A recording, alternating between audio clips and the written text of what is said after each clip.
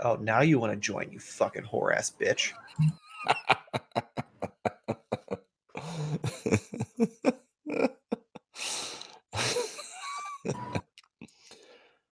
We're a man short, and the podcast is 2 days late, but 2/3 of us are still with you. Let's talk about some wrestling. Welcome to the Gimmick Minute Wrestling Podcast.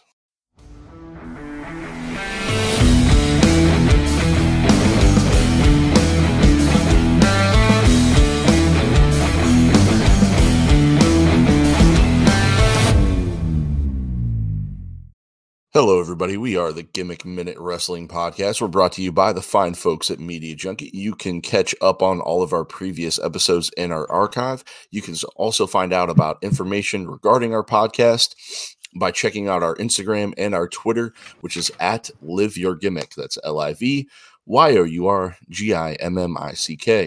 MOUSE. There he is. We are Media Junkies. I just totally fucked that up. We are Media Junkies Wrestling Podcast, but if you like video games and enjoy about others who like them too, make sure you check out our buddy Jamar on his podcast called Why Are You a Gamer? It's actually turned into more of a Why Are You kind of a series. He's done spoiler casts, which I was a part of with The Last of Us 2, and he's also done reviews on other games and stuff like that too. So it's kind of turned into a nice little fun little gig he's got over there. So make sure you check that out. You can also check Michael and I out on our flagship podcast, which is called The Fanboy Fight Club. So make sure you search Media Junkie on your favorite podcast app like Spotify, Apple, Google, Spotify Podcast, Castbox, Stitcher, you name it. We're on all of them. You just have to subscribe to all of our shows. If you do subscribe on Apple, make sure you leave us a 5-star comment on how you like the show. If you don't know by now, my name is Jason. I'm the self-proclaimed voice of Media Junkie. We have no La Historian tonight, so one half of our La Sexy co-hosts is not featured in tonight's episode, but we do have our, well, I guess it's Sunday night Snark Attack. We have Michael. What's going on, buddy? Oh, not a whole lot. Just, living the dream on a Sunday night when it's 90 degrees out. Man, I'll take 90 degrees because we had a pool party today and it is like 70 degrees and rainy all day. I'll trade in you Ohio. in a fucking heartbeat. My God. All the days, man. So my brother-in-law who listens to the show, so shout out to my buddy Riley. Hey, what's up, buddy?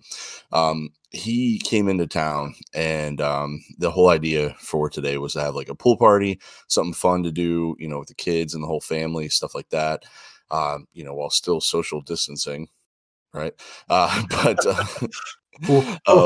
Wink, wink, nudge, nudge.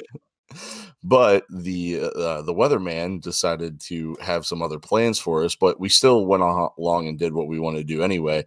We just kind of suffered through it. So it was kind of chilly out here in Ohio. It was like 71 degrees. It was raining all day. The rain was cold, but we spent the entire day in the pool and we still had a blast. So we kind of gave up a big middle finger to Mother Nature and just did what we wanted. So there's no storms. It was just cloudy and rainy. So, but it was cool. How was your weekend? I watched most of Umbrella Academy, so I'd say pretty good. Oh, cool. All right. That's more of a Fanboy Fight Club type show than a Gimmick Minute type show, but all the same, right? Yeah, it's just the two of us, so we might as well just talk about whatever, right? Yeah. Who needs to prove that we don't need Kevin on the show to stay focused? Right. Exactly. Yeah. I've had a paper due for my school and I've had some other shit going on. Super busy all weekend, so we tried to fit this in when we could. Kevin said he couldn't be a part of it, so you just have Michael and I. So here we go. No, let's be honest with people. He didn't say he couldn't be a part of it. He said he's a little bitch and he needs a nappy poo. So yeah, he's going to bed early. Yeah, he didn't have anything better going on. He's just bitching That's at true. him. Yeah, he had a busy weekend too, but his caused him to go to bed at 10 o'clock or before 10 o'clock because we started recording this around 10. So. Yeah. All right. So the only thing this week I really didn't get a chance to watch, I really wanted to, was Gallows and Anderson's pay-per-view called Talkin' Shop-A-Mania. So I was hoping that it was available on the app that I watch, but if worse comes to worse, it was only $15 on Fight TV. So I want to try and watch it just because I've been listening to their podcast. I've heard them talk about it, and it sounds like it'd be freaking hilarious. So do you know anything about it, or have you heard anything about it? clips on Instagram, and it looks like it's a wild ride. Okay, all right, yeah.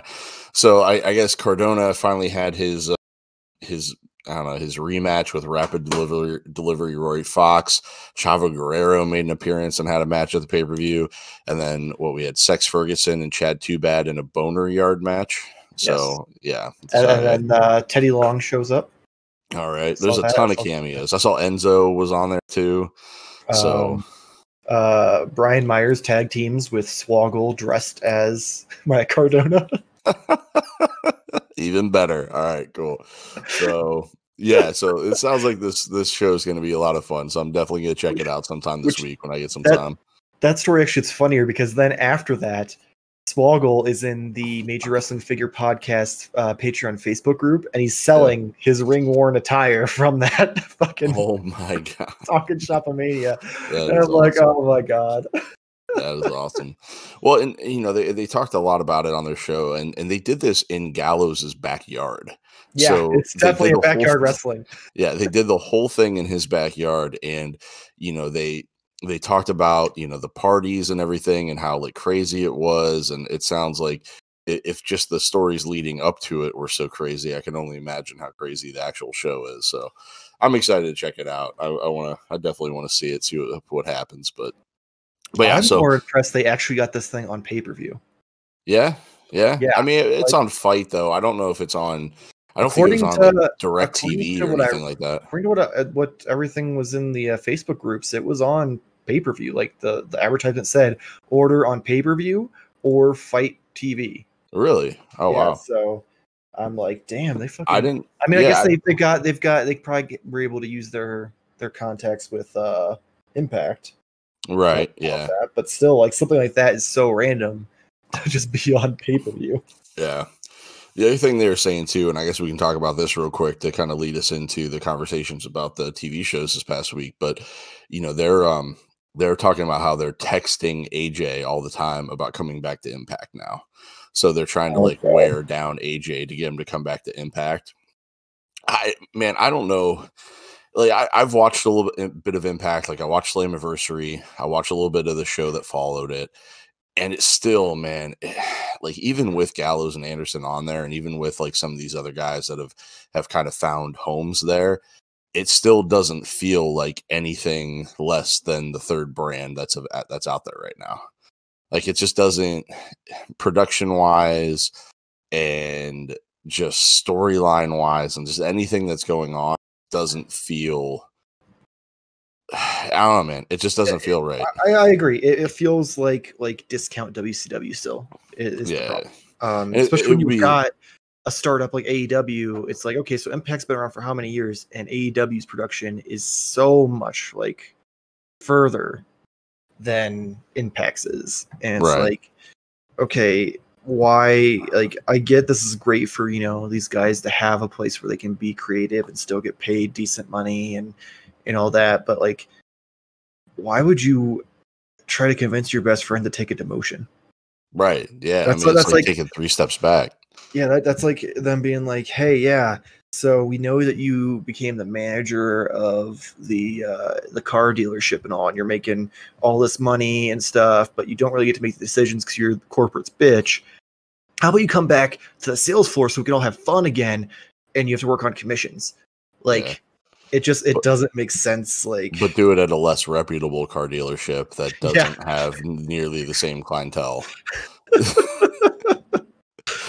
So yeah, I totally am on board with you, and I feel like and honestly, it would mean a lot to Impact Wrestling, but it wouldn't do anything for AJ Styles. Yeah, do zero for like if Impact was like, we're gonna fucking compete with these other two. We're going to go and be on a major network. They're gonna be on fucking CBS or something Thursday nights, and they're gonna like throw their like hat in the ring and try to legit put money into this and compete. And AJ's gonna lead the way just like Jericho did for AEW. Sure, that makes sense. But for him to leave being a main star in the biggest wrestling company on the planet to just go hang out with his buddies, like, yeah, it just seems like, I get that they're like, I finally started listening to to their countdown to Fucktown, about Yeah. halfway through it, and you could tell they are very bitter about what without happened. So I get why they're like it'd be like back in the day when we left GameStop and we tried to convince all of our friends to leave GameStop because of what a shit company it was. Right. But like at the same time, it's like, okay, well, they're in a good spot. They've got a shit ton of vacation built up and perks and stuff, and they're making enough money that they're happy with it. So it didn't make sense for them. Like, it's the same kind of concept. Like, there just comes a point where it's like you can still be friends with someone and hang out and not work for the same company. Right. Oh, without doubt. And that's not to say too that when AJ's contract's up, because he said this is the last contract he's going to sign in wrestling, right? He wants to be done when this contract is done. So he's even recently said that he wants to move on after this contract to being either a producer, or he'd ideally like to be a recruiter and get to go to these indie shows and find guys to bring into like NXT and stuff. But yeah, he's pretty much made it clear that after this contract, he ideally is going to retire from in-ring. Yeah, and that's good for him, and he's got to do what's right by his family as well. I mean, he's got 4 small children. He's got a wife at home. He wants to take care of his body and be done, and trying to bring a company from the ashes like Impact, which seems to like this company seems to be like a cockroach, man. It just won't go away. The Impact will not die. Like, no matter what you do, Impact just keeps coming back. Yeah, so it just it really wouldn't do him any good to do that. One, I don't know. I'm not even gonna say it'll hurt his legacy, but it's just. I mean, I'll say it. It will hurt his legacy. Look at Flair and Hogan. They got greedy and overspent, and instead of investing in like businesses, they went to Impact looking to still get that thrill of the crowd and tarnish their legacy. And now they're both butthurt that they can't go back to having their last match in WWE, and WWE won't clear them to have a match. So like 100%, follow the shitty old people's example. It will tarnish your legacy, and you will regret it. No, definitely.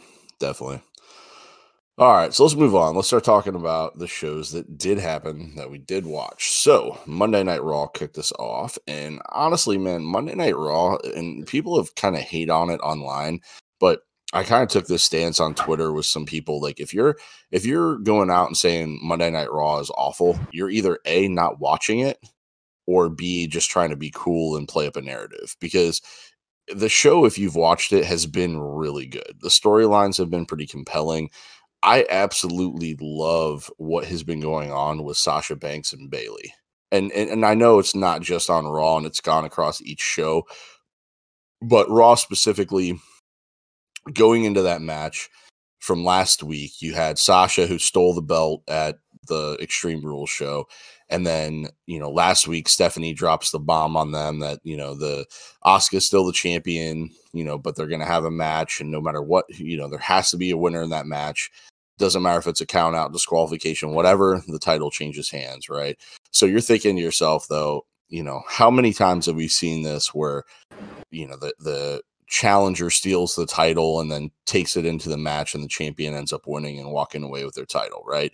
So you kind of have this image in your head, and then you get that whole backstage thing with Bayley and Kairi Sane where she's like slamming her head into the back of the whatever that loading dock is, and you hear like her scream out Asuka's name and like that pain in that voice and stuff like that, and you get the count out. Sasha's the double champ, so now Bayley and Sasha are the most 2 dominant women in WWE right now, which, considering, what was it, after WrestleMania last year, everybody questioned whether or not Sasha would even step foot in a WWE ring again, and that they were both they both had a ton of heat, and they were crying and complaining because, they lost their tag team championships at WrestleMania. And I heard it was just Sasha crying and complaining. It wasn't Bayley. It was, the rumors were both of them to an extent, but Sasha more so because she took time off afterwards. So like it kind of built up, but then you fast forward just over a year later and you can't find 2 bigger women in wrestling right now than those 2.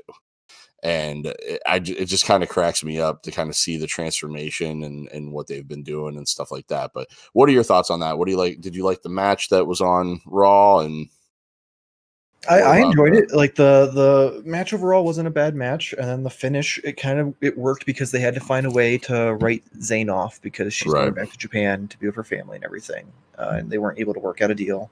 So what better way than to have it work into the story where, oh, she's getting attacked backstage and beaten up and stuff, so Asuka has to choose between her title or her friend, and she chooses to go help her friend, sacrificing her match, but it doesn't end the story. Like, you can still continue from that point. It can still be like, oh, you only won because your little bitch beat up my friend and I had to go save her. Like, there's still more that you can do with it. So it wasn't just like a cheap like out to like write off Asuka as well. It was a way to work Kairi out of the story while not bringing the story to a halt, like a lot of times happens when someone's leaving the company and they're in a tag team.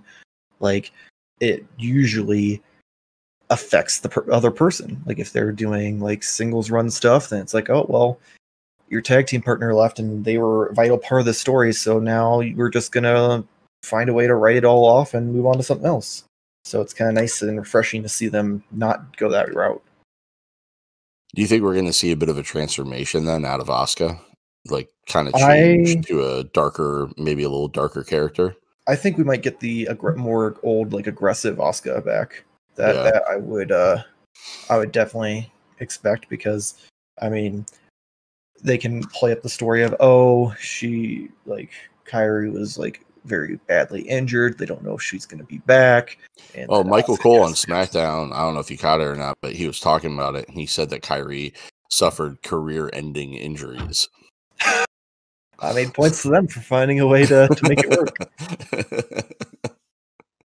So, yeah, speaking of a career-ending injury, so Aleister Black went the way of Rey Mysterio and had his eye poked out, or at least bloodied up by the corner of the steps. Man, those ring steps are very dangerous. I think WWE just needs to get rid of them at this point. They need to childproof them, put those little rubber corners on them. Yeah, that's a good idea. Like parents do at the tables, man. Yeah, dude, that'd be great if, let's say, Truth was going up against Seth Rollins and he just walked out and put those child protectors on the corner of the steps.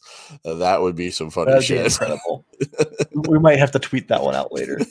Try to nudge them in the right direction. Yeah, I feel like that's I feel like that needs to happen. But yeah, I mean, it's just that whole thing was kind of brutal, and it seemed like Murphy almost didn't want to do it, and he was kind of pushed into it, and he did it.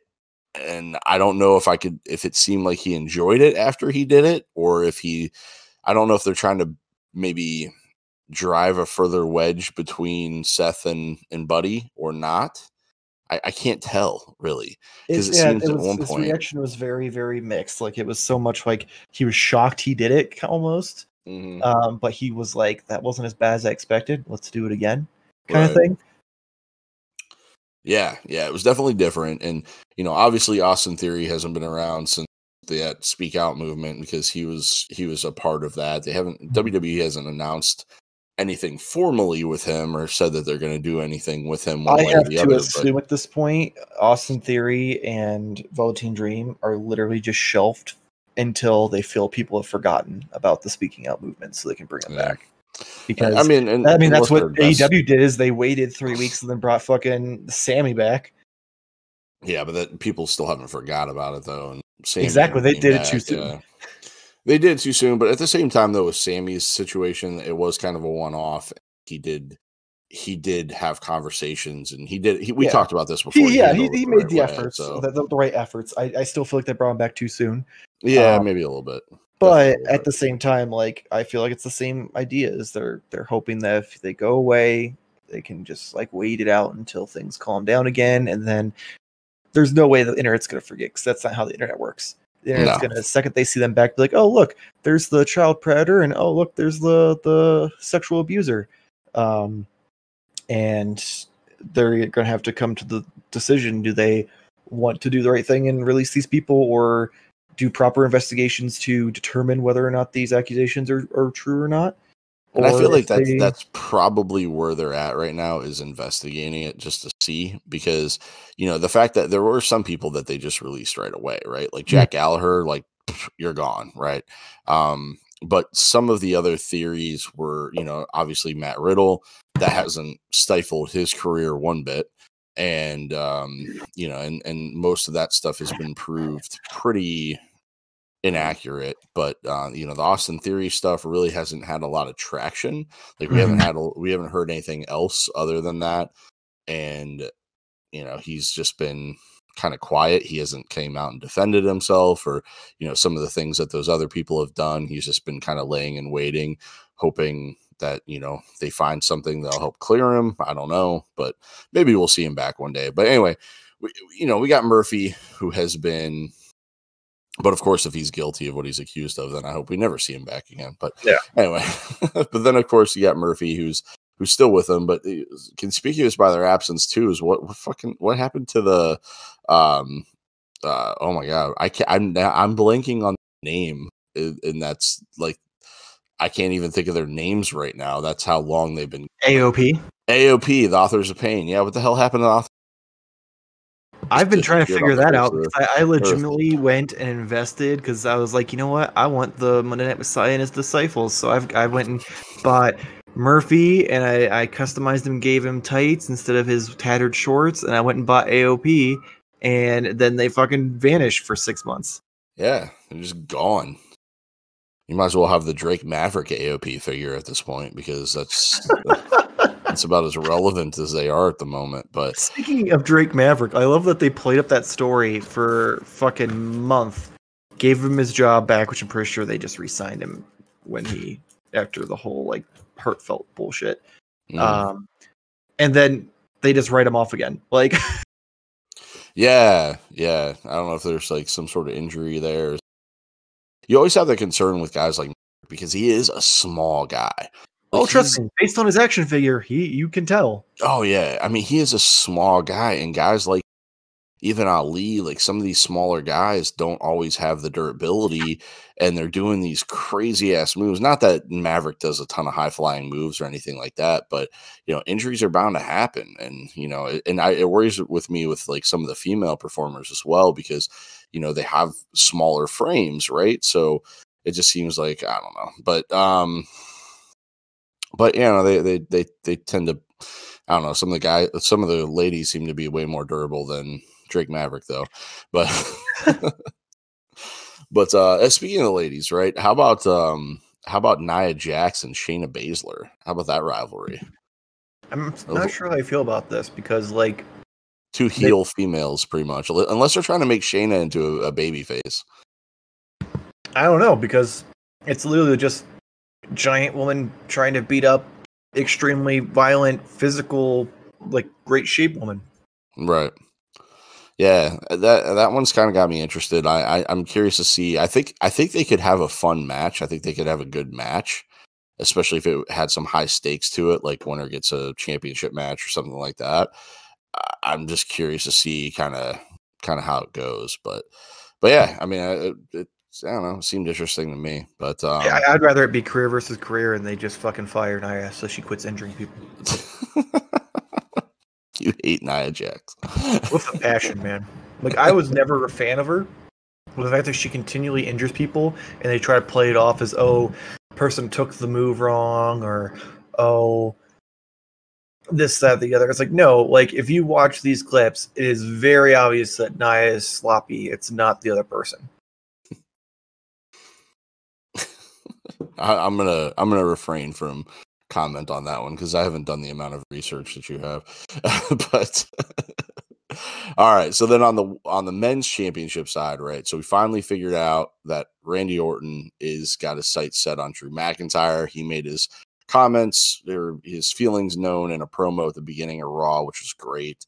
And then he attacked McIntyre after his title match with Dolph Ziggler. A lot was made about the rating that ended Raw. So apparently Raw just tanked the last hour, and kind of I kind of equate that to, and what I honestly think they should have done is that's one of those moments that they missed out on. They should have had Ziggler win the title, because I think 90% of the people that tuned out, that caused that rating to drop, tuned out because we just saw that match at Extreme Rules. You already know who's going to win because Orton opened up the show and basically said, I'm challenging Drew McIntyre for the WWE Championship. So you already know your SummerSlam main event. You know that McIntyre is going to win the match. So why bother watching the same match you just saw, 6 days before or 8 days before? Yeah, I agree. It definitely was not the smart way to do it. Like, I feel like Orton shouldn't have announced anything. It should have just been RKO out of nowhere at the end, like it was. And that's how, right. Like, you didn't need that promo to set that up. No, I totally agree with you. And Randy Orton's promo game chart, it's not that it was a bad promo, but it did kind of, I think, set the tone for what was to come later. But think about this, though, because in that moment, let's say Ziggler wins the match. Now, all of a sudden, you got the internet going crazy because Ziggler is the world champion, and all these people that tuned out and missed it. Well, now that just reinforces that anything can happen on Monday Night Raw, right? That was a reason. I think that was the reason more than anything that ratings always did so well, especially during the Attitude Era, because you had that anything could happen mentality, right? A title could switch hands at any time.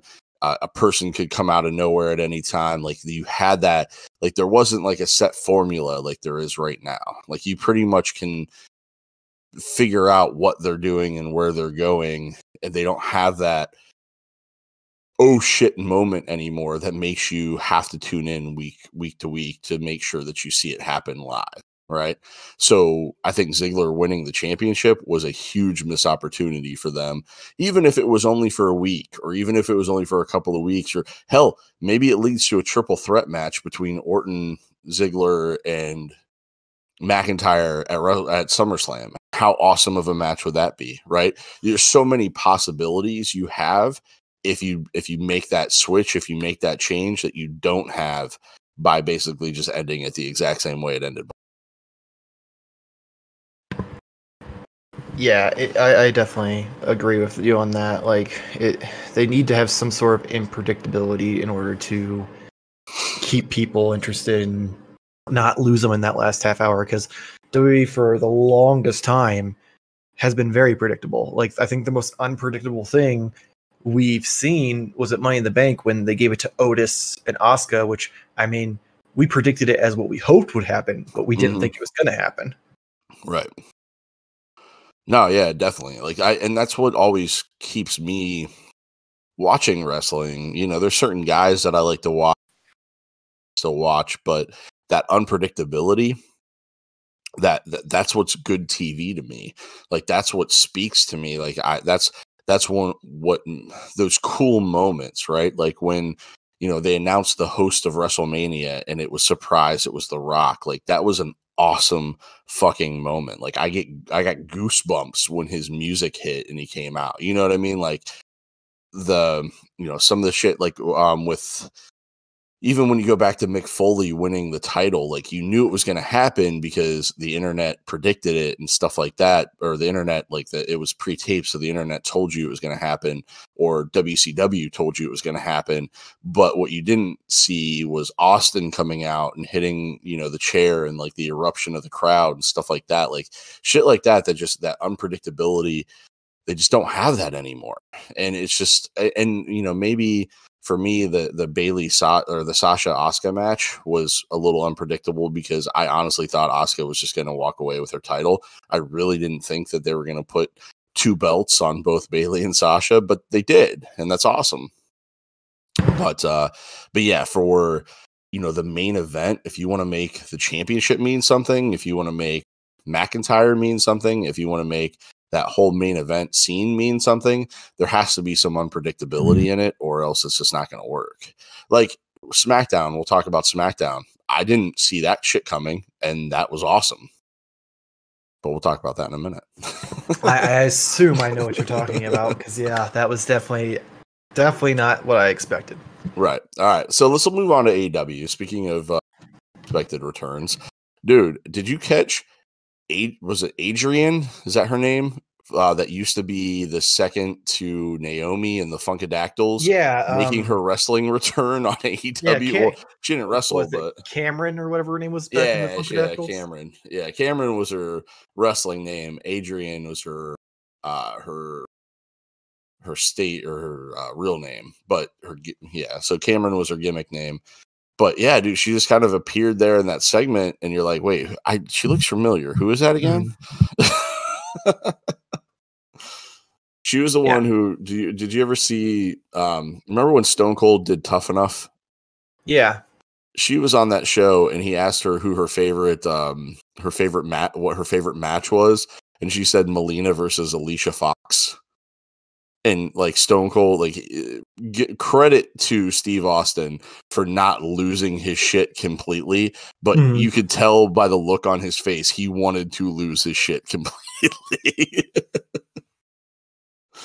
Which I mean, I could understand, like, as a wrestler being like a little bit insulted that was her favorite match, but at the same time, it's kind of the same idea as like if you ask a little girl who her favorite like superhero is, and she says Wonder Woman, and you're like, Batman's way better, you dumb child. Like it's more so like, okay, well, these are the people she looks up to because she wants to be that one day. So of course that's gonna be her favorite match, kind of thing.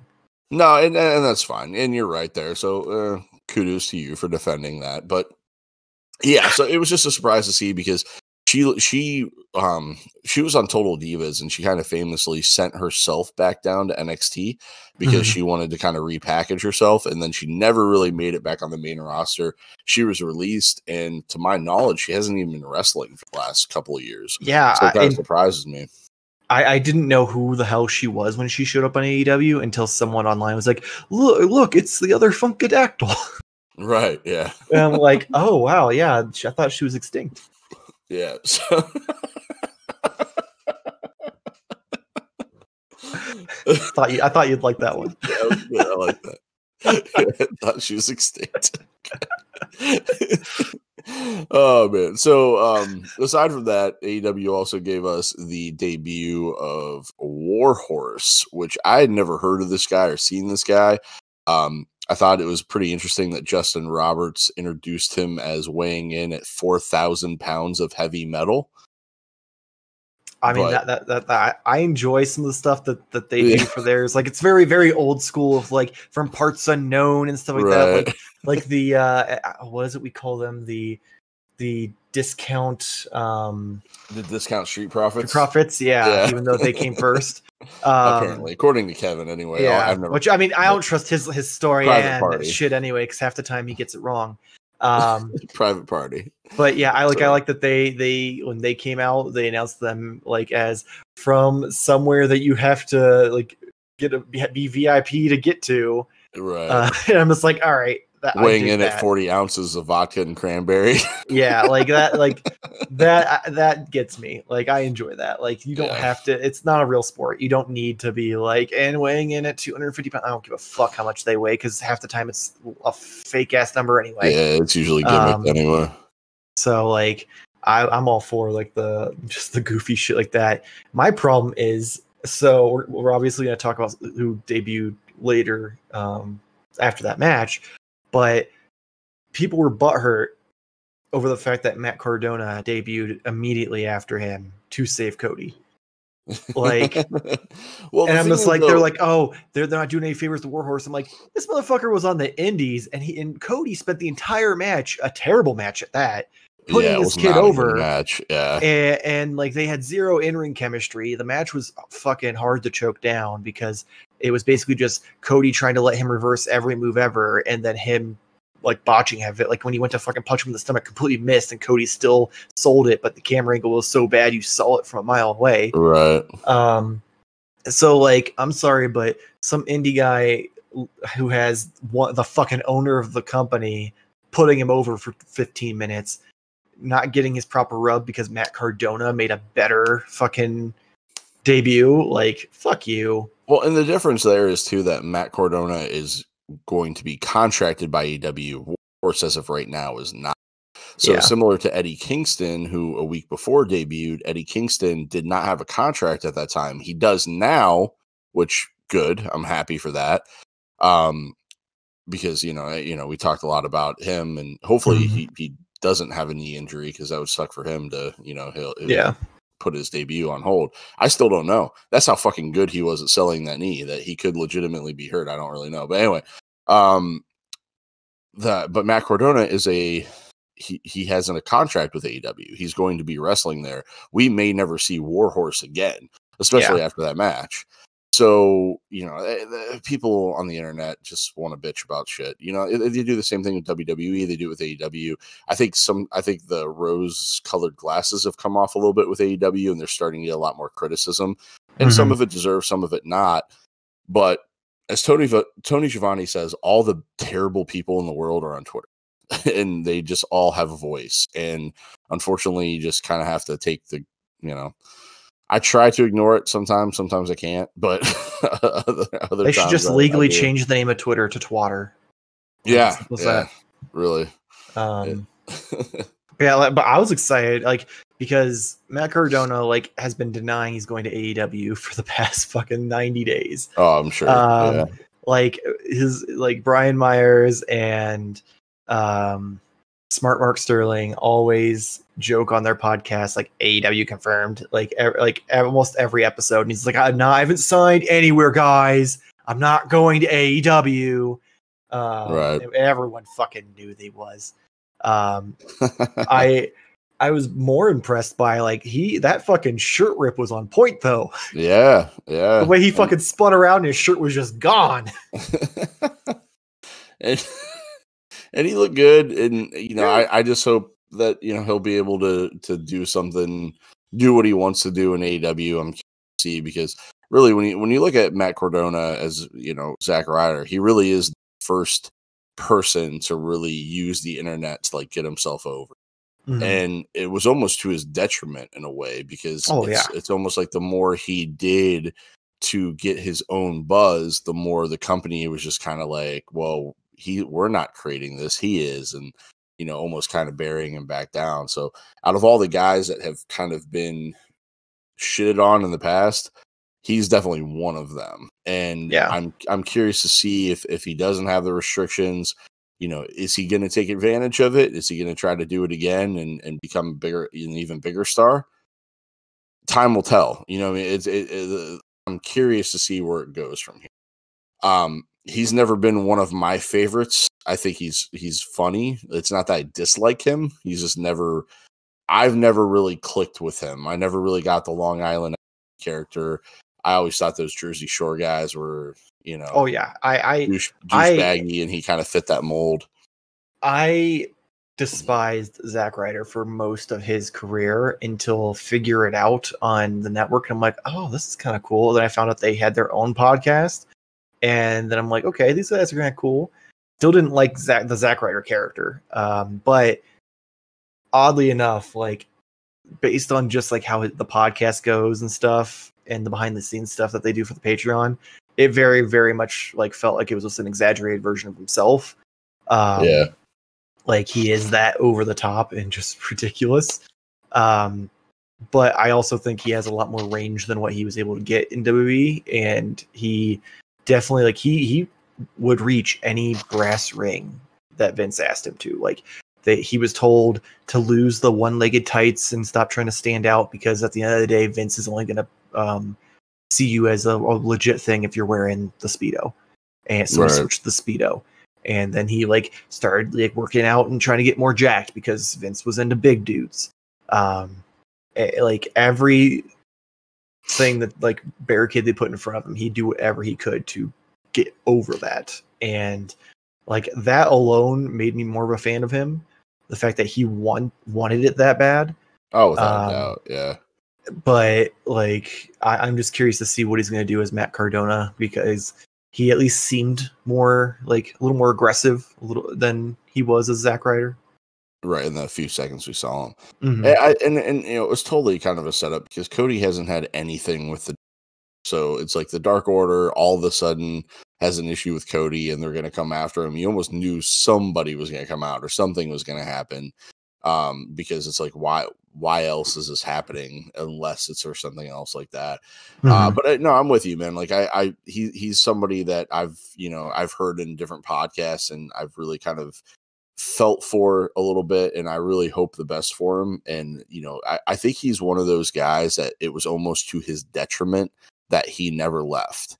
I think if he would have maybe not re-signed a contract and gone off on his own, a bigger name for himself, he could have come back and be looked at in a different light. Because it's almost like I kind of feel this way, and this is kind of weird, but like my family, for instance, my mom's side of the family, they're very, it's a Greek family. They're very, stuck in their ways in a way. But like for me, I'm always looked at as a little kid, right?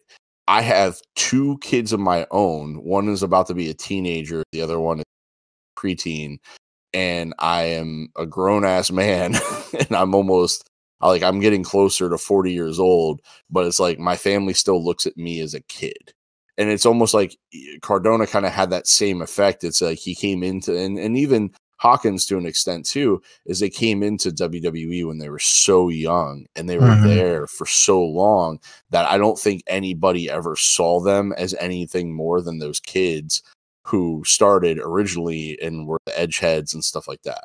So I think that was kind of that syndrome that they faced, where guys like McIntyre left and completely changed themselves up, and they left the kid and came back a man.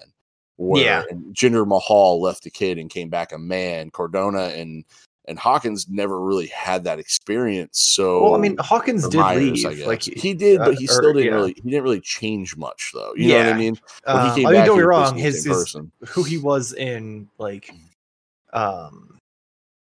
TNA Impact was different from who he was as Hawkins. But like one thing that I do find interesting is, so like his losing streak wasn't like organic. It was actually his own like thing. So like he had lost like so many matches, and they were finally going to have him randomly win a match on Raw.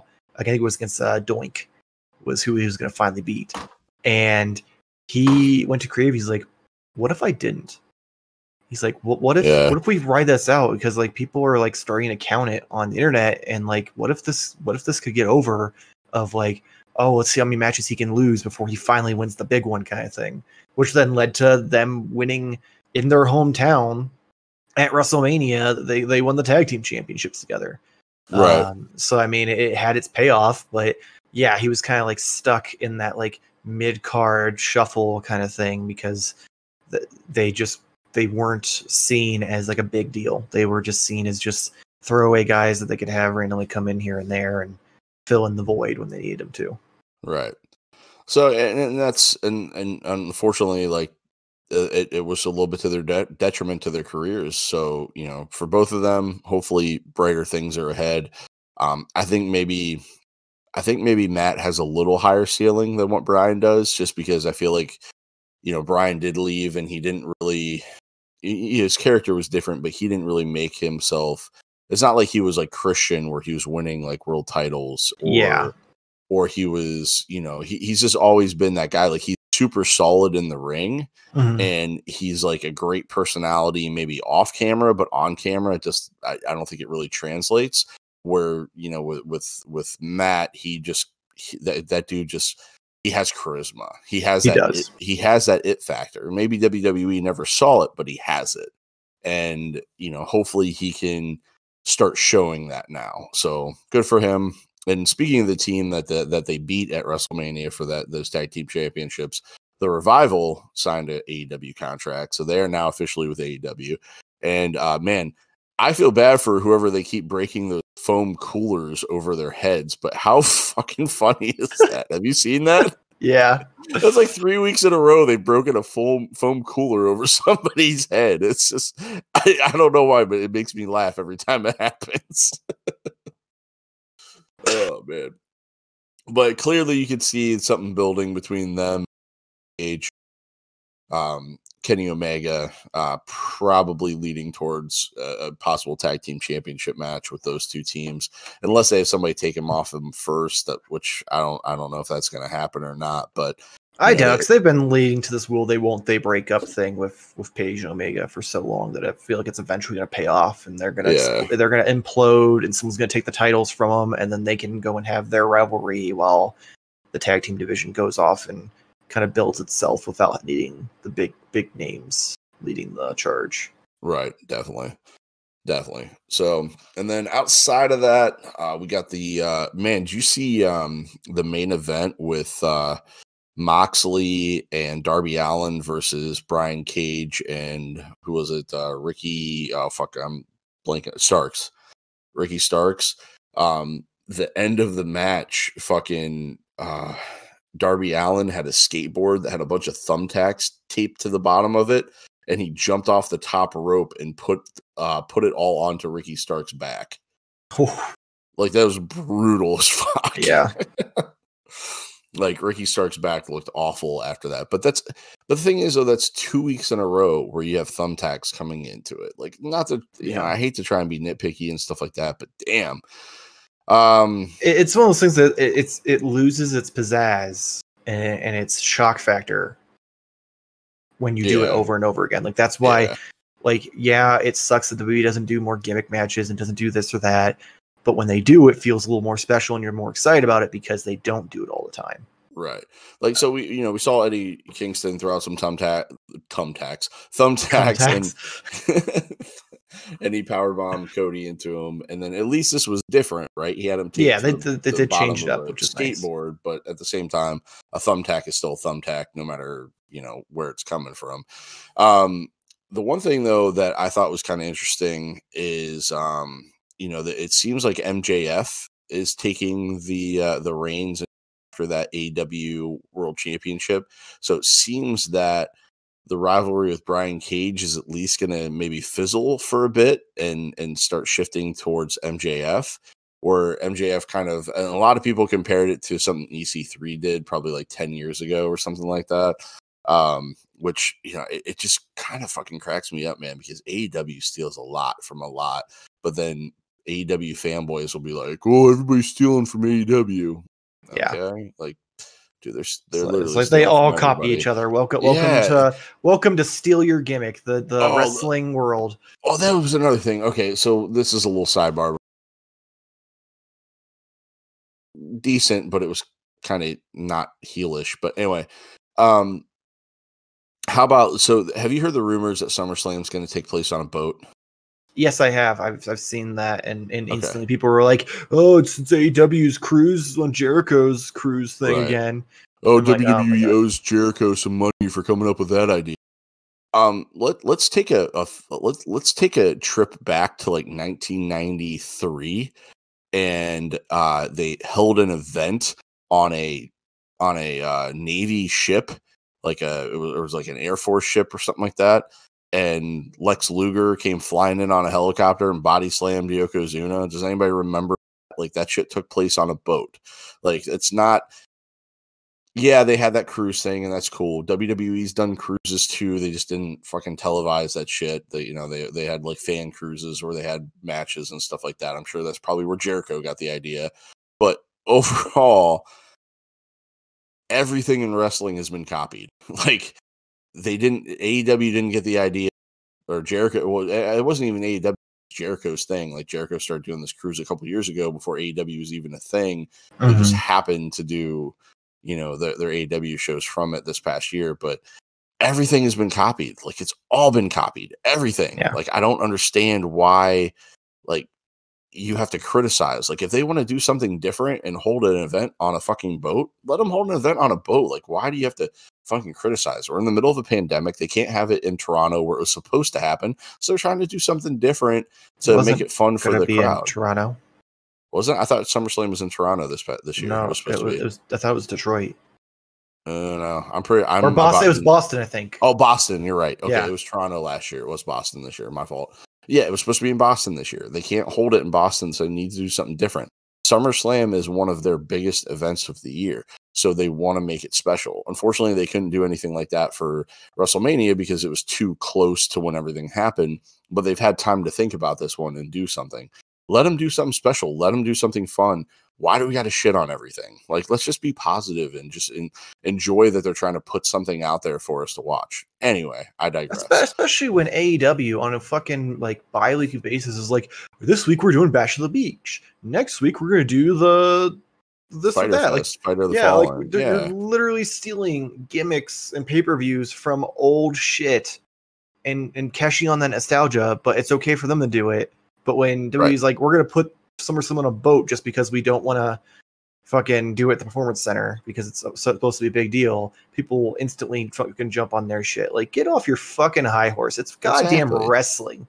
Like, who gives a shit? It's all fake. It's all fucking predetermined. We all enjoy it. So why do you have to shit on everything? Yeah, I've never seen Mike Tyson square off with a wrestler with a whole big entourage around him. Oh, wait, no. And I've never seen anyone be standing in the ring in an expensive suit and have something dumped on them before. Right. Oh, yeah, wait. Never happened. That's been done 74 times in the course of fucking wrestling history. Yeah. Like, it's everything, everything's stolen. Everything's been done before. Like, nothing new. Right. Now we've gotten some new stuff. Like, we've gotten the Boneyard. We've got, the Stadium Stampede. Like, there have been some new things that we've never seen before.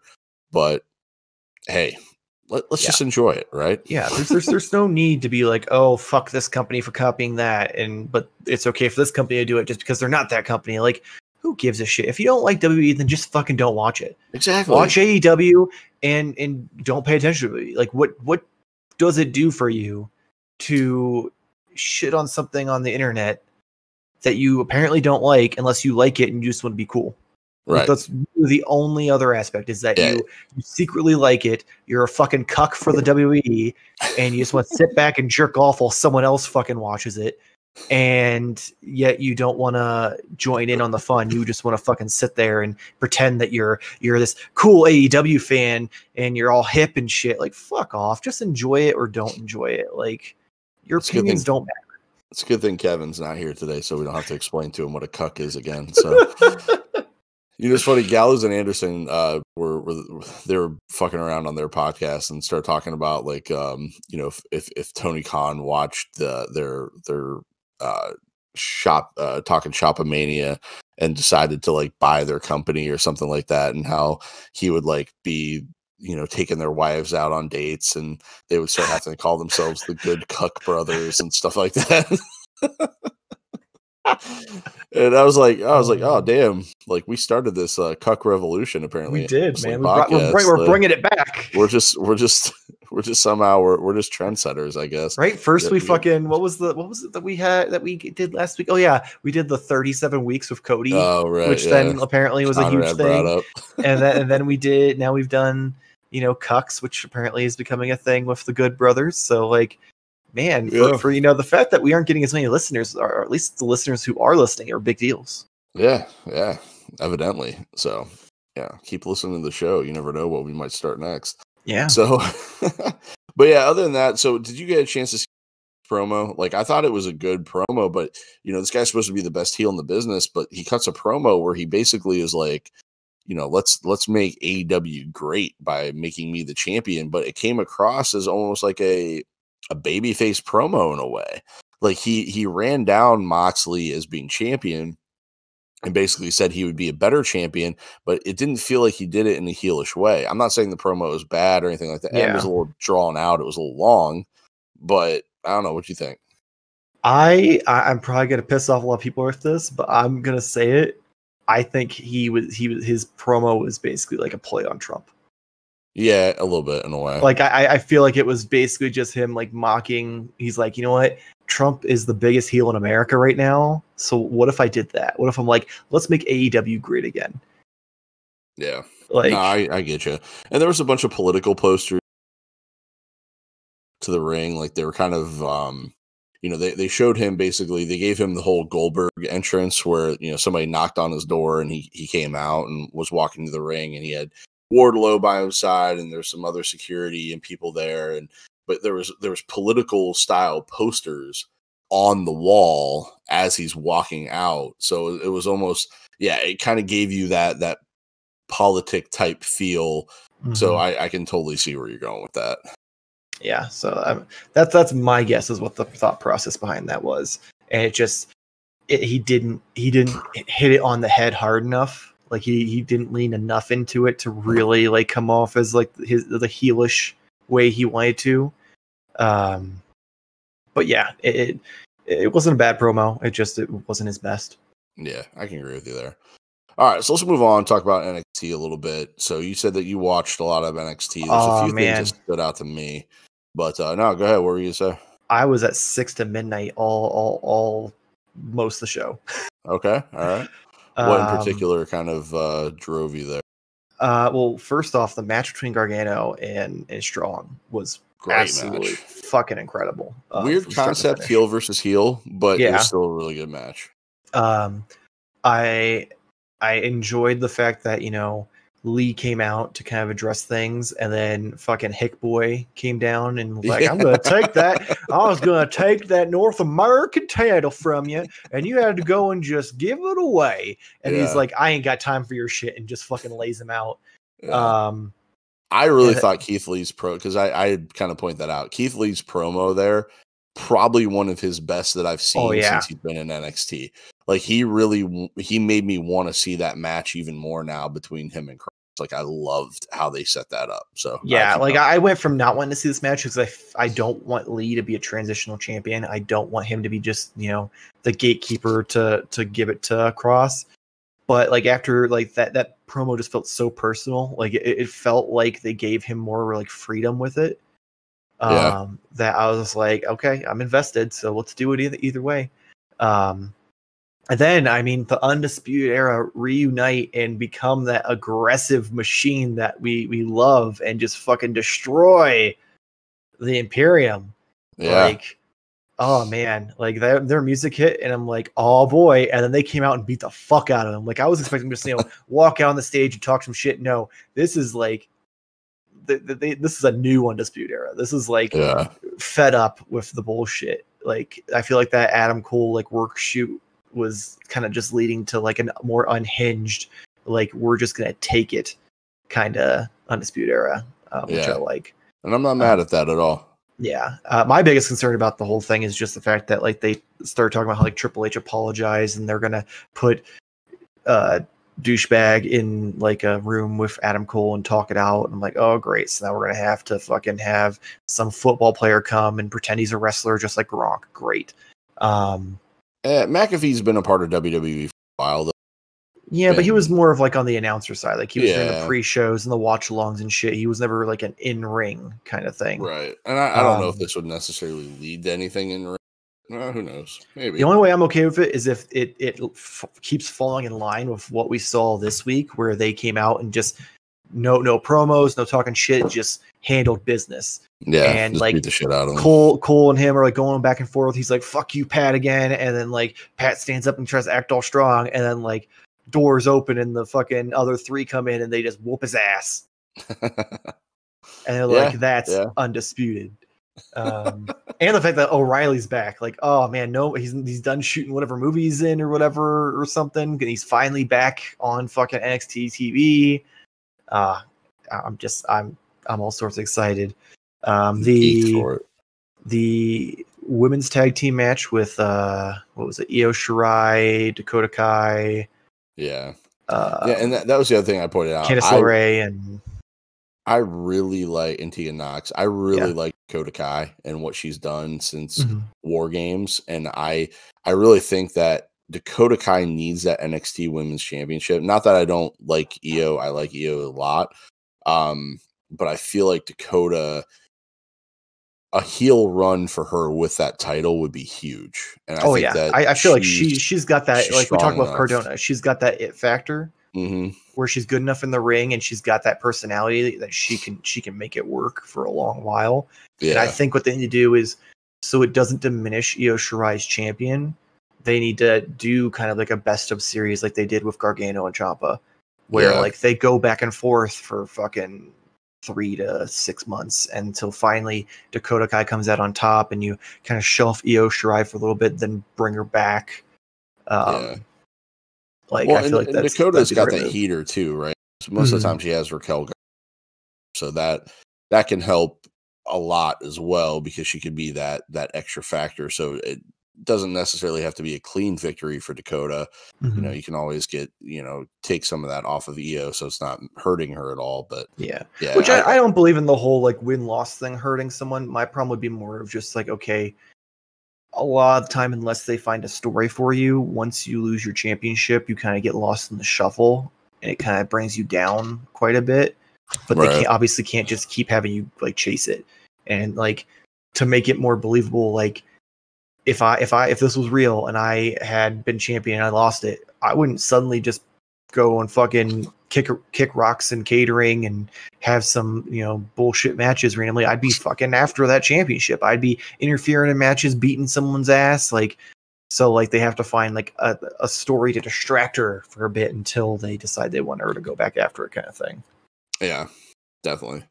So yeah, and NXT, great show. I think the demo god is going to have to get on his high horse and start to work a little harder, because NXT, even though they lost the overall ratings, for the first time actually won the key demographic this week.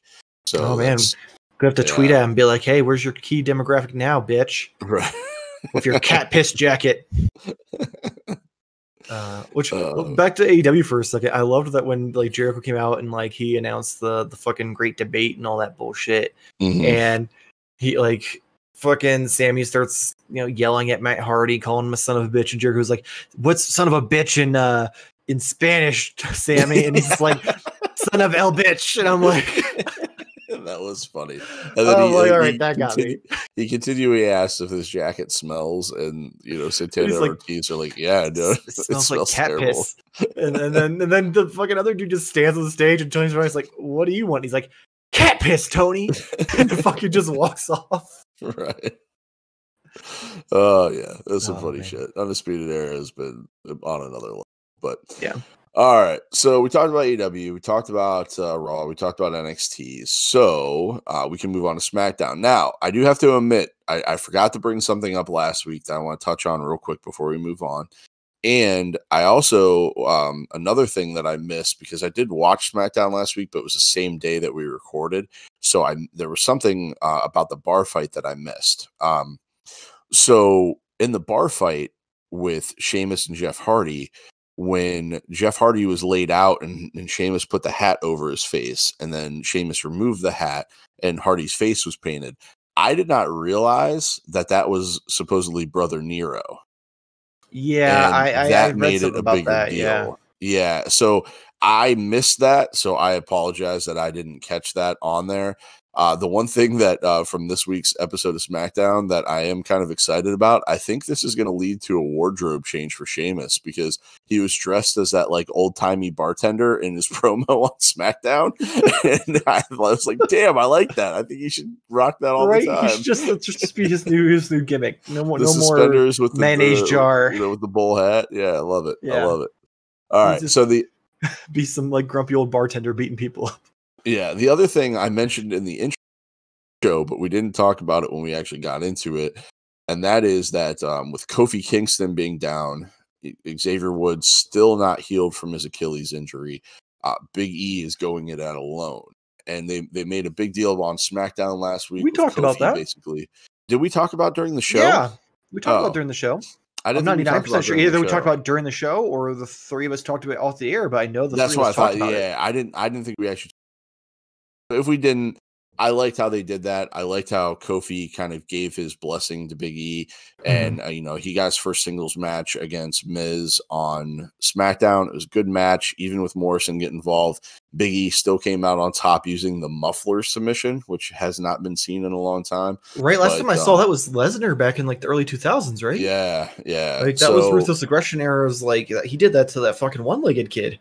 What I want is 5 count Big E. So do you know Big E making? Yeah, back in NXT when he was Big E Langston. Yeah, NXT. Yeah. So he basically like knocked everybody down for a count of 5, and even his song, it was like, "I need 5 because 3 ain't enough" or something like that. Was a part of his song. Like I want that aggression out of Big E. I'm hoping that we start to get that. I thought he kind of like snapped into it a little bit when Miz slapped him, because that whole match just turned completely from that point on, and I like that. Yeah. So, so yeah, good, shout out to Big E. If I didn't mention it last week, I definitely wanted to mention it this week. That I'm excited to see where that goes because, you know, that's been something that the internet fans have wanted for a long time, and I think we're hopefully finally going to get it, and they're making a big deal about it. So hopefully it turns out the way that that we all want it to. But here's the problem, though, because obviously the ending of Big E's story, we want him to, you know, eventually go on to win the strap. Right. But if the Fiend's gonna have that strap, how are we gonna do this? Like, because you've got what was supposed to be the most dominant force in wrestling today, who then got squashed by an old man. That didn't happen because it happened at one of the Saudi shows. So what? He just lost the belt on the plane in fucking 24/7 fashion. No, Braun found it. No, it just basically happened was that the title magically went from the Fiend to Goldberg without anybody knowing how it actually happened, and then Goldberg lost it to Braun at WrestleMania. That's how it happened. They just happened to be making an action figure of Goldberg with this Blue Universal Champion. Yeah, it was magic. I feel like they almost have to, if they do go that route, they'd almost have to trade Big E to Raw, because like you can't have the Fiend lose the championship again. And you know what though? Like with this singles push, that doesn't necessarily mean you're going to see Big E in a Universal title picture right away. I think you might see him in the Intercontinental Championship picture right away. I think it's going to start to build him versus up a little AJ. Bit. Yeah, I think that's more than likely what you're going to see is him versus AJ, because really, unless here's the thing: like if there was a crowd involved, and the crowd really got behind Big E and made it like kind of like Kofi Mania style, where it was impossible to keep him out of that. But without the crowd being involved, you have to kind of have a set path, right? And I can see that set path leading him to AJ before it leads him to Braun Strowman and Bray Wyatt and that main event scene. So I could see that. Yeah, that makes sense. I'm all for it. Calf Crusher versus the Muffler. Yeah. Definitely. Let's do it. Yeah. And speaking of the Calf Crusher and AJ Styles, he had one hell of a fucking match against Grand Metalik on such a SmackDown. Random fucking match too. Like, oh, I know, just randomly against the two biggest jobbers in WWE. Yeah, and he just basically though, like, and Grand Metalik is a talented in-ring performer, and he really showed that off. And now, grant you, Lucha House Party always the most like personality come through, other than their kind of gimmicky, party stuff with the piñatas and stuff like that. But, he's a great in-ring performer, and AJ really brought out of him. He brought a lot out of him. Those two tore the house down. I mean, really, it was so fast-paced. It was just like blink of an eye, you miss stuff, which was crazy. And, it really kind of elevated, I think, Grand Metalik to maybe a little bit of a higher status. But, just kind of showed AJ a little bit more, kind of taking on that, that measuring stick role, making that Intercontinental title the working man's championship, right? So, yeah, I thought it was a great match. It was a lot of fun. Yeah, I enjoyed it. I was kind of shocked how much I enjoyed it. But taking a step back, like, what about we talked about Bray, but we kind of just like overlooked his parts of SmackDown, like his Firefly Funhouse. Yeah, like, oh my god, that was great. He comes in with fucking a snorkel and just covered in seaweed. He's like, I was looking for Braun out in the swamp. Yeah, that was great, and that really set up. We talk about that. And that was, we got this rivalry budding between, Baron Corbin and Matt Riddle. And how about a Shorty G heel turn with Baron Corbin kind of getting in his ear and then basically getting him to do his bidding and take out Matt Riddle. I'm all for it. I love Chad Gable. That dude has a great personality, and I think as a heel, he will really start to show how great his personality really is, because he's very sarcastic and very quick-witted, and I'm excited to see kind of like him kind of taking that to the next level as a heel. Like I don't necessarily need him with Baron Corbin for a long period of time, but I want to see him kind of branch out and start taking that more away. And I think Riddle and Corbin, that is what it is. It's gonna be probably a fun match, a hard hitting match. But I'm more excited about Chad Gable and that whole storyline than anything else. Yeah, I 100% agree. I'm more interested in Chad Gable versus Riddle than Corbin versus Riddle. Yeah, you hate Corbin though, so I do. Corbin's just garbage. But Corbin needs to move on from the King gimmick. He needs to do something else. But Corbin just needs to move on to like Impact.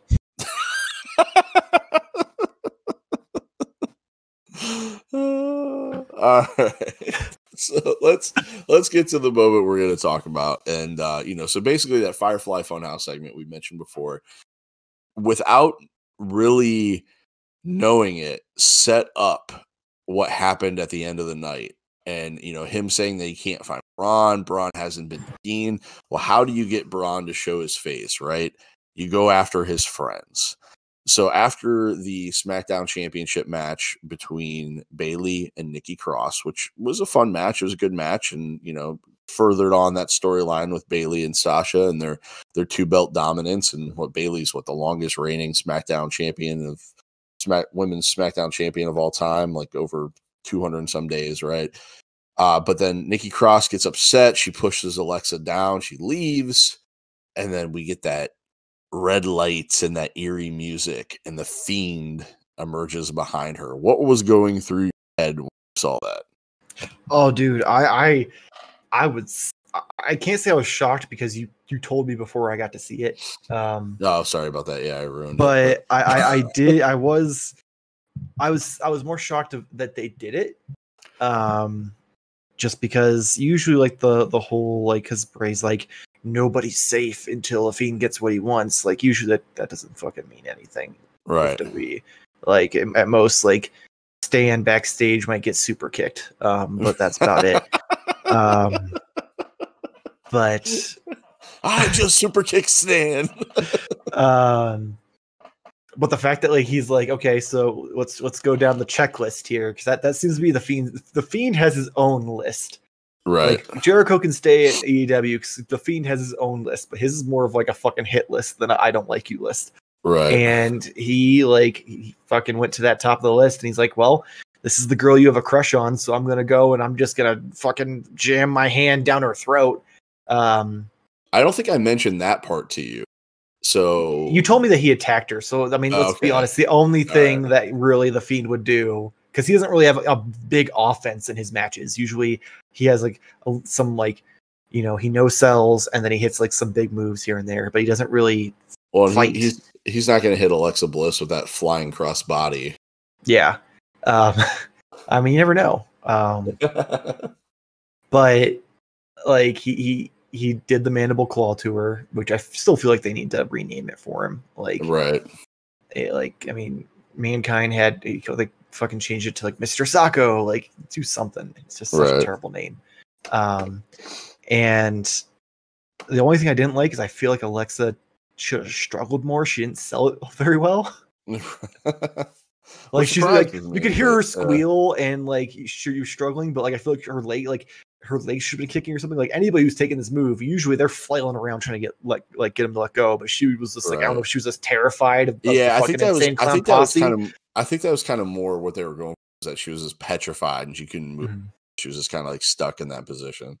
Yeah, but it was definitely it was a great twist. It was a little uncomfortable. Like it definitely felt almost like Pritchard was like, this was his like weird hentai fantasy of creepy clown going and shoving his hand down pretty girl's face, because like just the awkwardness of like the close up of her going, please no. I'm just like, oh, this is taking a turn. Yeah. But like overall, like I have him attack more people. I want every week until the week before SummerSlam, I want the Fiend to fucking attack some random soul on SmackDown, being like, give me Braun. I still hate the way they set it up. I hate the fucking super overdone. Like things don't fucking sound like that. When I turn the lights out, they don't make noises. Like just have the fucking lights go out and then the fucking annoying screeching. Like that's all you need. You don't need this over dramatized like you're powering down the fucking. I kind of like it though, honestly, man, because it builds that anticipation because you're like, oh shit. But and here's my thing. Again, you're like, oh shit, and then you're like, oh, the music starts. All right, where is he? You know what I mean? Like, kind of. But I'm the opposite because we've been taught the same gimmick, like style, but with Undertaker. And the thing about Undertakers is the lights go out, you hear the dong, and then the lights come back on. He's there, and you're just like, oh shit! Like it's just like it happens so quick that that your mind, you're like, okay, that person, there's no way they could have like gotten away. This, if you hear the first fucking power down and your ass is just standing in the ring looking around, like when he did it to Jerry Lawler, and he's just standing on the fucking entrance ramp like a fucking Jerry moron. Lawler was in the ring though and ran to the entrance ramp. Yeah, like, there have been guys that have. It doesn't matter where they run to, he's still finding them. So that's why I don't get too mad about it. Like, yeah, I love the Undertaker appearing out of nowhere thing, but at the same time, that works for the Undertaker. You can't do the exact same thing for the Fiend because you need something a little bit different. So I don't mind the like that's the thing. Like we've talked about already, wrestling is literally just copying itself. That's all it is. Like once in a while you get new things, but for the most part, it's reusable gimmicks and moves. And I feel like you could still like pageant it up a little bit, but I feel like it takes too long. Like I feel like it almost feels more like, which is worse because it's pre-recorded now, like the build-up is so he has time to fucking race his ass down the ring instead of being hidden under it kind of thing. Like it just feels like it's taking too long. Like I feel like you could do like the one final shutdown noise as the lights turn out, where it's like dun-dun-dun. And then they turn back on, and he's there. Like so, instead of turning off half the lights, turn off. Yeah, just have it like and like the lights all go out. You hear the screeching, the red light comes on, or the lights come back on in general, and he's there. Like even the screeching and the red light alone is different enough from Takers that you don't need this over. Like it just feels too long. Like it takes away from the like oh shit factor of it because you have too much time to sit on it before he shows up. Okay. All right. I can see that. Well, here, let me ask you this. So I got this question from Twitter because I saw somebody posted on it and I responded to it. But they're copying other people's gimmicks, Jason. No, not that. So I'd like to get your take on the question before I tell you how I answer. Oh God. So on Twitter, this person asked, has the Fiend been a flop? What are your thoughts on that? I wouldn't say the Fiend is a flop. I feel like the Fiend is still insanely over. I mean, for fuck's sakes, his action figure hadn't hit stores yet, and it was just like releasing early from Ringside Collectibles, which it never stopped being available for pre-order. Like you could consistently still order the back order of it. But as far as a figure like getting shipped out in first wave, people were paying $100 just to have it right then and there instead of waiting for the back orders to come in. Yeah, like you don't get that from a flop. So I wouldn't say it's a flop. I will say the Gold Turd match definitely hurt the Fiend, and it definitely stunted the momentum of the Fiend. Because if they would have just left the strap on the Fiend and not let fucking Goldberg go full Hulk Hogan and take creative control, that he could have just rolled through things or steamrolled through things and stayed as that big, scary, unbeatable monster until they found someone that they wanted to have dethrone him. Where now I feel like every match it's more believable that he can lose, which I feel like hurts him. Because when you have a character like that, it's kind of like the Undertaker. Like he had that streak, and like everyone here was like, okay, do we think someone's going to beat it? No, it's his Undertaker. It's the streak. Like he was that big of a deal that if someone beat him, it meant something. Where now, because of how few matches he's had, the fact that he was beaten kind of takes away from that. And it's like, okay, well, it goes from me thinking, oh, well, he clearly is going to beat Braun Strowman and take the strap at SummerSlam to like, is he though? Like, are they still behind him? Are they still like wanting to strap the rocket to him, or are they just finishing a story that should have never like been derailed in the first place, just to like be able to move the Fiend on to his next goal, kind of thing. Yeah. And this is, I'll tell you how for just going based off of what you said, I can see that to a point, but at the same time, when you look at the Fiend, that was kind of like one of those matches. Goldberg wanted the Fiend, but the Fiend didn't necessarily want Goldberg. And I thought that Bray did a great job of explaining that. Like, Goldberg wasn't a part of his shit list, like that hit list that you were talking about. So he didn't really care. He sacrificed that championship because he didn't need it at the time, right? So now that Braun has it, though, he wants it back because Braun is on that list. And, they were trying to get Braun to join them, and he won't do it, so you gotta go after him. I get it, right? The way I answered the question was kind of like this. I was like, if you're answering it that way, if you think that he was a flop, then you either A, haven't been paying attention, or you just don't get the character. Like, Bray Wyatt in general has been one of the best parts of wrestling over the course of the last 6 to 8 months. Also the last year, because he debuted at SummerSlam. You're right. So his in-ring work has been great. His promo work has been great. And the Fiend character is so different and so just so next level with just the thought process have gone into it, that if you're either A, you're hating just to hate, or B, you just don't get it. And that's just kind of my take on it. I think the person deleted the tweet because I went to try to find it and it was gone. But regardless of the fact, though, that was kind of my take. Either you're just hating it to hate it, or you just basically you just don't get it. You just don't understand the character. So to counter that, I 100% agree with you that it makes total sense that, the Fiend had no vested interest in Goldberg, so therefore the match didn't matter to the Fiend, so the Fiend lost.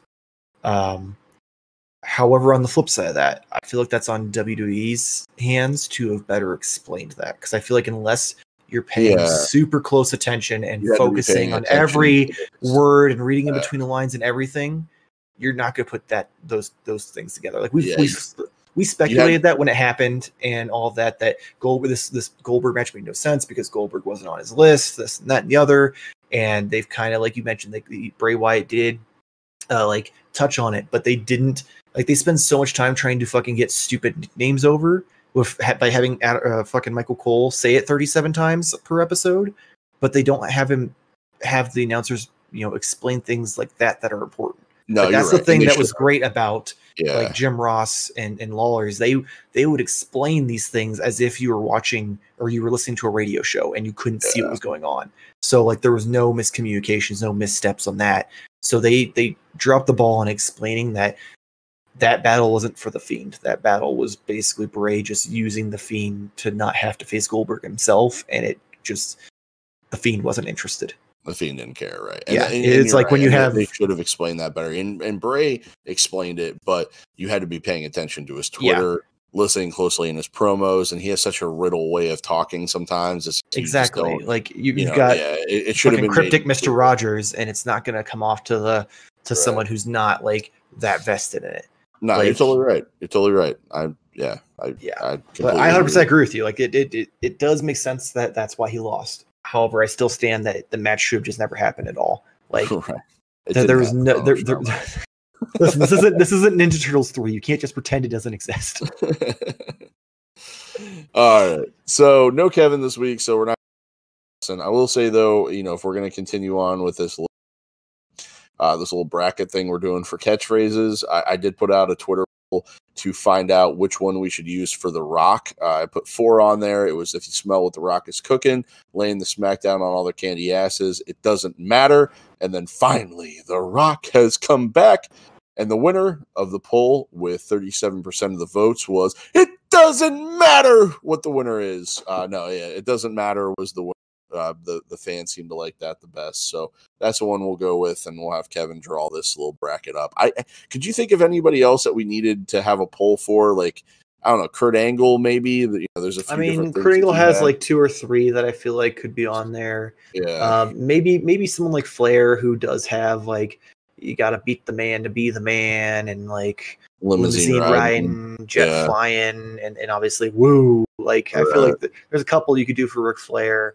I mean, Triple H has a lot, but none of his are like really like things that are just like you instantly think of when you think Triple H.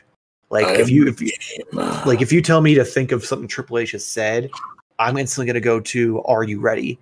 and go DX. Right. I'm not going to think of anything he's ever said while he was in Evolution, and I'm certainly not going to like go to the game gimmick, just because like it was more of him just being this like badass than him like having one-liners. Yeah, that you're wasn't right. His character. You're right. I'm trying to think of anyone else really who, like, even current day. Yeah. I mean, New Day could possibly have a few, because you got Who. You got New Day Rocks.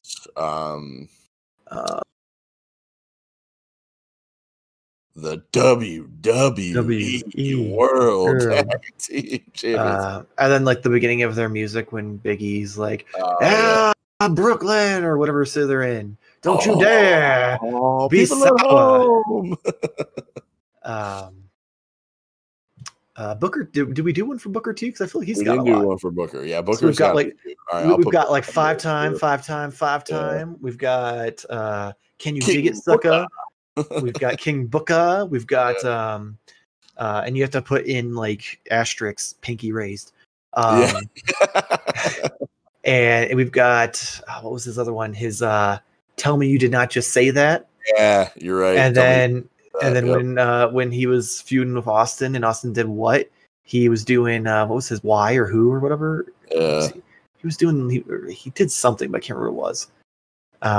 But yeah, Booker T has quite a few. I feel like he deserves a fair shake. Booker T. All right, so Booker T, Angle, Flair.